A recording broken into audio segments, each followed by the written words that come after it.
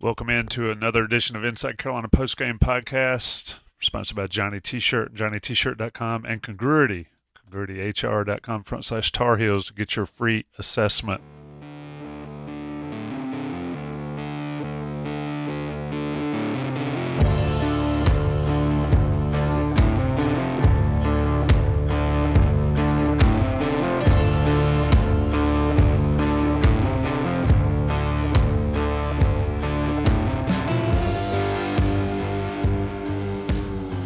UConn 87, North Carolina 76. I'm Tommy Ashley.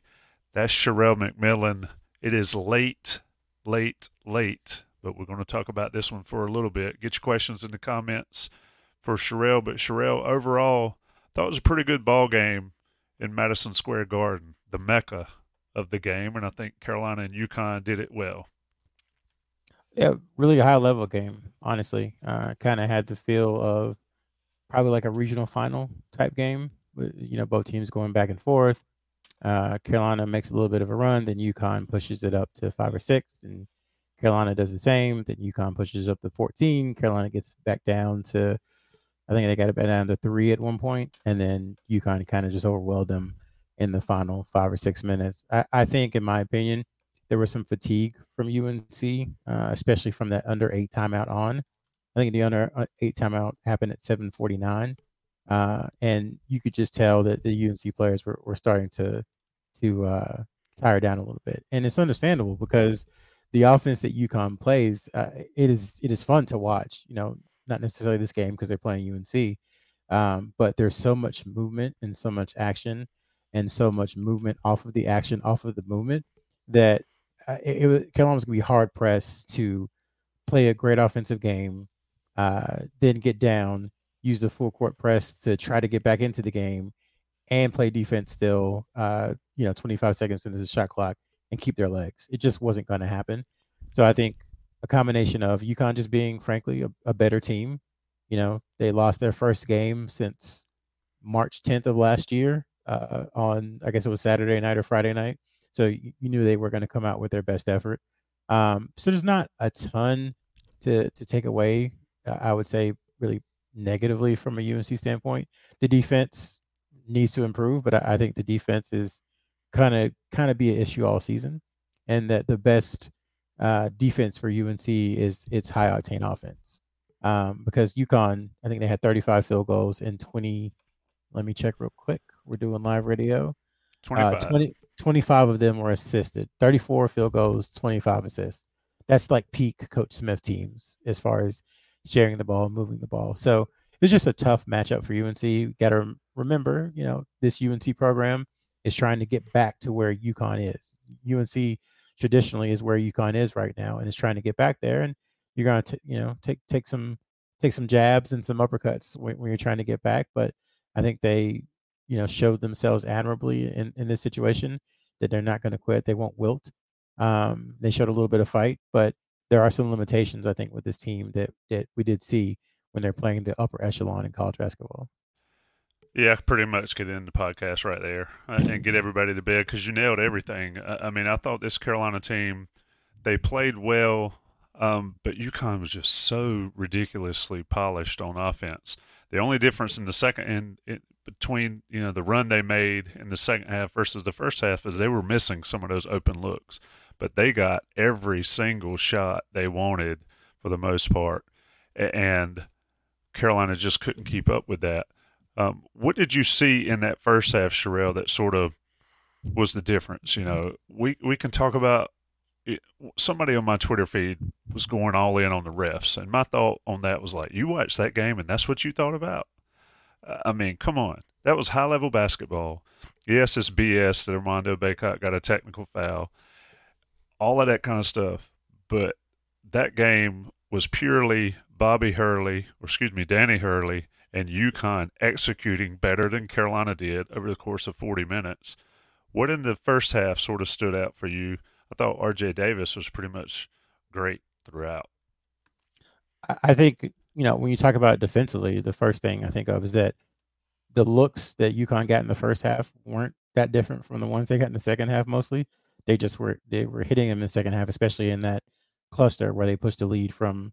I think Carolina cut it to 3 right at the beginning of the second half, and then it was up to 13 kind of in no time. They had 2 threes and a layup back to back and pushed the lead into double digits. So that's the first thing I'll say is that, again, this is a tough team to defend. There's a reason they won the national championship last year. There's a reason they're ranked where they are because, like I said, that motion and the way they screen and the way they get their guys open, it's just tough to defend that for 40 minutes and keep your legs. So that's just try to remember that. I think offensively for UNC, it took Harrison Ingram a little bit longer to get involved than yeah, I think Hubert Davis probably would have liked. But once he did get involved, he was strong. I mean, I think he had 18 points, something like that. Excuse me, he had 20 on 8 of 13 and hit 3 of his 4 threes. So you got what you wanted from him. RJ Davis obviously continuing to be on the tear, 26 points, 8 of 17. You'll live with that from a guard. 4 of 8 from 3, hit all his free throws. Perfect. Armando Bacot, 13 points, but Klingon is a huge guy. The other center, his name escapes me, is a long, athletic guy. So they're just throwing those bodies back and forth at Baycott, 4-12. Just not needs to be a little more efficient. And then his free throw shooting reverted back to kind of where he's been at 5 for 10. So even with that, I think you'll take that from Baycott, 13, 13, and 5. He's shown some passing skills that we frankly haven't seen the last 4 years. So you'll take that from him. I think the issue is that after that, offensively, from a points perspective, there wasn't much else. Cadeau had a couple of layups, and I think you started to see him. I don't want to say struggle, but you saw him against really high level guards, and you saw some of the challenges he can present to them, but also the challenges they can present to him. And there were a couple of times where he got into the paint and just didn't have anywhere to go. So that leads me to Cormac Ryan, the other starter for North Carolina. And I mean, we'll be frank, we're not tearing anyone down. We're just, telling you what we saw. But, his shooting, 2 of the shots were in and out. They looked good. Form is pure. You'll live with it. But some of the other ones, just he looks a bit frenetic, a bit rushed to me. Like he needs to just take a beat and just relax a little bit on some of those shots. To his credit, he cut multiple times for layups. He was battling, playing good defense, but this North Carolina team just can't be what it hopes it is moving forward without him making shots. And I mean, not to make it that simple, but he's 0 of 6 from 3. UNC lost by 11. They were -9 in 3-point shooting, and they lost by 11. So just a couple of those threes go in for him. If he's 2 of 6 or 2 of 7, then the complexion of the game is a little bit different. Not putting it completely on him, but they need him to make open shots to be the team they want to be. I agree with that. And I had myself muted. I think everybody at this time of year is battling a cold of some sort, so I don't want to be snotty on air. But I agree with Ryan to your point. He would get an open look and he would still rush it. It looked rushed at times. He's got to hit shots for this team. I think he will. I gave a hot take early in the season. He's not living up to that hot take. I need him to start making shots. But somebody else that I think really needs to sort of step up, and again, we're not calling people out. We're just saying they need to step up a little bit. Is I think Jalen Withers is got to produce a little more. And I wanted your take here.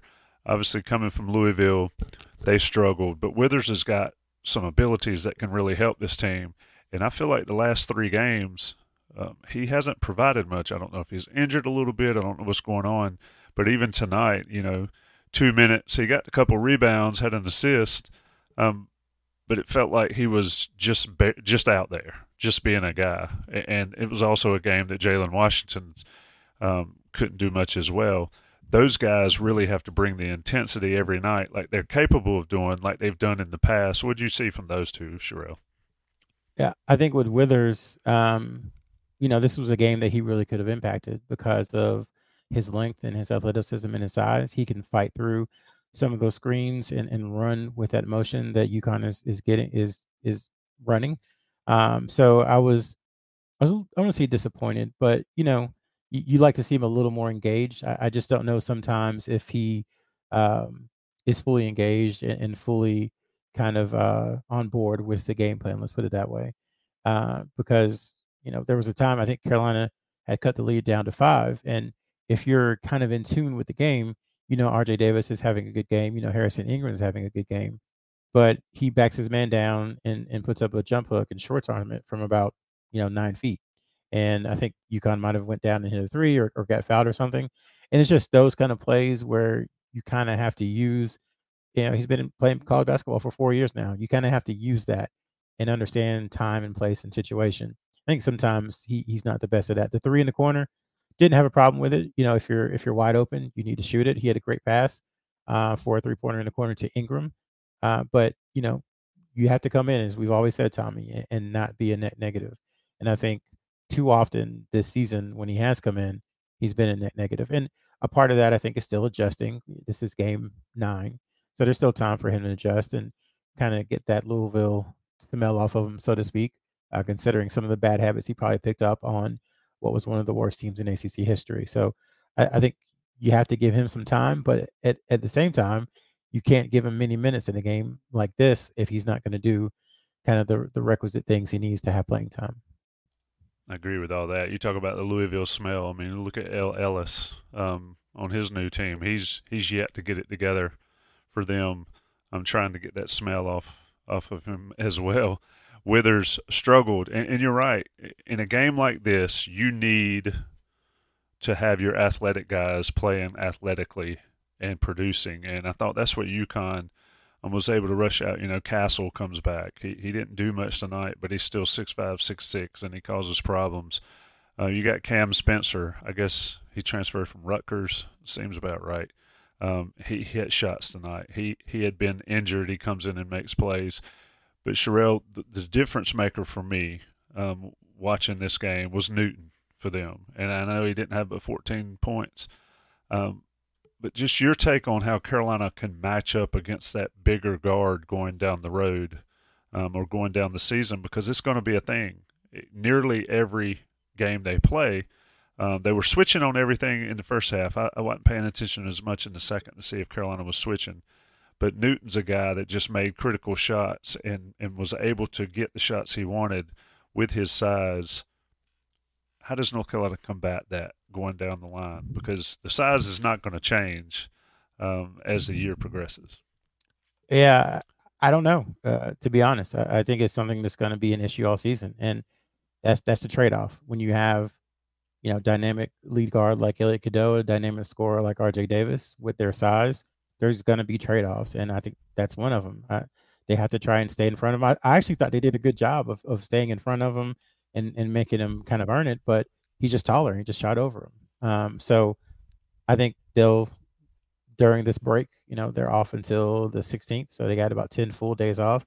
Maybe the coaching staff will go back and evaluate, do some self scouting like a football team would during a bye week, and kind of figure that out. And it could just be as simple as there's not a solution, and they're going to have to play through it. But it's definitely something that is earmarked now, I think, by other teams. We've seen multiple teams do it. Josiah James did it for Tennessee. Connect did it for Tennessee. Pretty much every player did it for Villanova.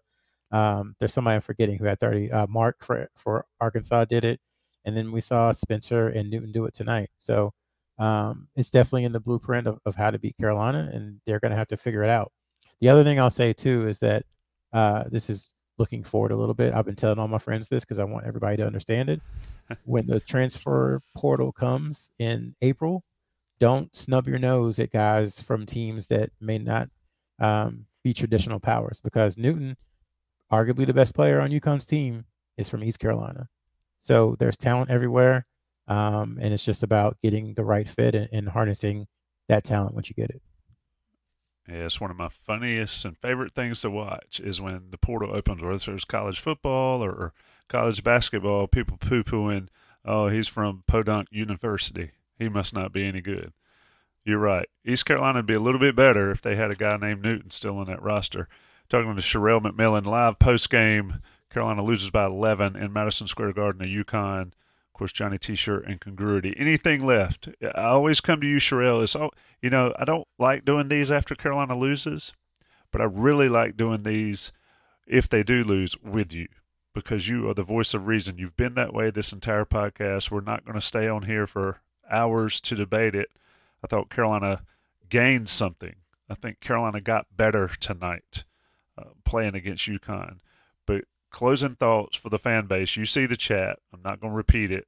It's pretty typical chat, whether um, folks like it or not. It's pretty typical reaction from a lot of times. But I think overall, this was a good game for North Carolina despite the loss. Your overall thoughts, looking ahead, looking at what you've seen thus far into the season as they go into this 10-day break. What do you like? What are you not liking? What do you think will be significantly different when we see them again against Kentucky? Um, I think the things to like, Harrison Ingram is a player. I think there was some question about why he maybe didn't perform the way folks thought he should at Stanford, with his pedigree of being a McDonald's All-American and being recruited by schools all over the country. But I think he's showing how good of a player he is. I think RJ Davis, now freed up to be a full-time scorer, you see what he can do. 4 straight games with at least 26 points. So, you have somebody who can keep you in games no matter what. You have a dynamic, 4-3 who can pass, who can shoot, who can rebound, and who can back guys down into the post and score. You've got a point guard with excellent vision, and you've got the anchor, fifth year, senior center who's going to give you, 14 and 12, 13 and 13 pretty much every night. I think you also know you got Seth Trimble who can come in, be competent, and give you, 10, 15 of really good minutes, play solid D, and finish in transition. I think from there is where the question marks start. And I didn't anticipate Cormac Ryan being a question mark at this point. I don't even know that he is. It's just that he hasn't played well. But I think you've got 6 guys that you can go to and feel comfortable in. I think from here on out, it's about developing 2 more that you really, really feel comfortable in and night out. I think Jalen Washington, that was a tough matchup for him. I think in ACC play against teams not quite as good as UConn, because again, UConn is arguably the best team in the country. Yeah, I know they lost at Rupp, but everybody loses at Rupp. It was Nobody in, wins it was there. in Allen Fieldhouse. Oh, excuse me, Allen Fieldhouse, Rupp, Yeah. Kentucky, Kansas. Yeah, nobody wins in Allen Fieldhouse. So, like, that's not that big of a deal, I think, as far as UConn being a team. So this is not Carolina losing to, I mean, really go back to Villanova. Villanova lost again tonight, so they've got 3 losses on the season. This isn't Carolina losing to Villanova or Carolina losing to a team that it shouldn't. This was a national championship caliber, team, a number 1 overall seed type team, and obviously Carolina's not in. Um, they're not in the business of moral victories, but you can learn something from a loss. It's never good to lose, but you can learn something from it. And I think they went toe to toe with arguably the best team in the country for about 34 minutes, and then the other team kind of turned it on. And I think it'll give Carolina a lesson of what exactly it needs to do to be at that level. Because again, this is not last year's team. We've had a funeral for that team on the coast to coast. That team is done. This is a team that's still learning to play together. So give it some time. 7-2 through 9 is probably close to what people were hoping for. I think if you get a split between these next 2 games, you'll feel good.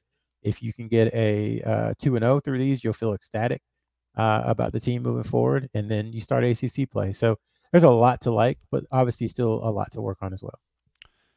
Indeed, your point 7-2 through 9. I think that's about where we said. We talked about through 11 and through 12. They're on their way. I agree with everything you said, as always.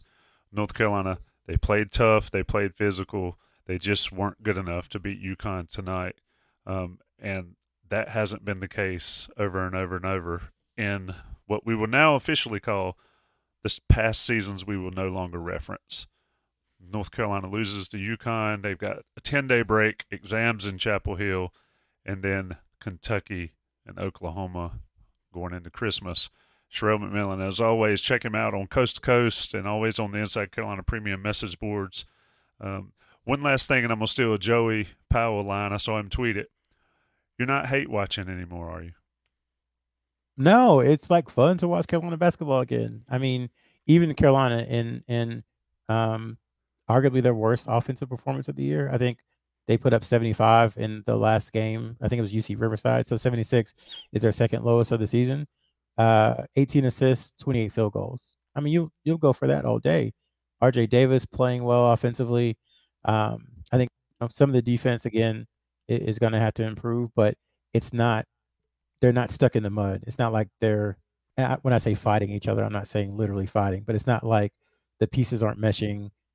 It's not like it's oil and water. This is a cohesive unit. And I think if you want to take something away through 9 games, is that all the talk we heard in the offseason about whether or not this team was together, it was like, oh, it's easy to be together in the offseason. It's easy to love everybody, in August when you guys are having fun and there's no games. But I think you see it now through the Bahamas and through Tennessee and through the comeback against Georgia Tech and Arkansas, and then tonight, that this team really is a unit, and that's going to serve them well moving forward. Shout out to Sherelle. Shout out to the 333 currently in the chat. Shout out to Johnny T-Shirt and Congruity, sponsor of the D's podcast. Please visit our sponsors. Take care of them. They take care of you. If you're still looking for Christmas gifts, Johnny T-Shirt's got all you need. 10% off if you're a premium subscriber. And, of course, Congruity can help your small or mid-sized business. CongruityHR.com/Tar Heels. Appreciate it, Sherelle. If I don't talk to you, have a good holiday season. If I do talk to you, I'll say it again, and I'll say it to everybody. Stay tuned to Inside Carolina, where you get all the best coverage of North Carolina athletics. There is no off season. There is a silly season, and we're in it right now. Carolina basketball, Carolina football, transfer portals, all that stuff. Stick with us. We'll bring it all to you. Thanks, everybody. What's up, y'all? This is 4-time NBA champ Andre Iguodala. Yo, and this is his best friend, the Ohio State legend, Evan Marcel Turner I. Every Wednesday, we drop a new episode on our show, Point Forward. We're talking basketball, business, and all the culture in between. From locker room stories to some basketball analysis from those who've been in the game. Now, it is a dude averaging 29 and 11. God, what did it take to be an all-star? A win. Subscribe to Point Forward, the podcast, so you don't miss a thing.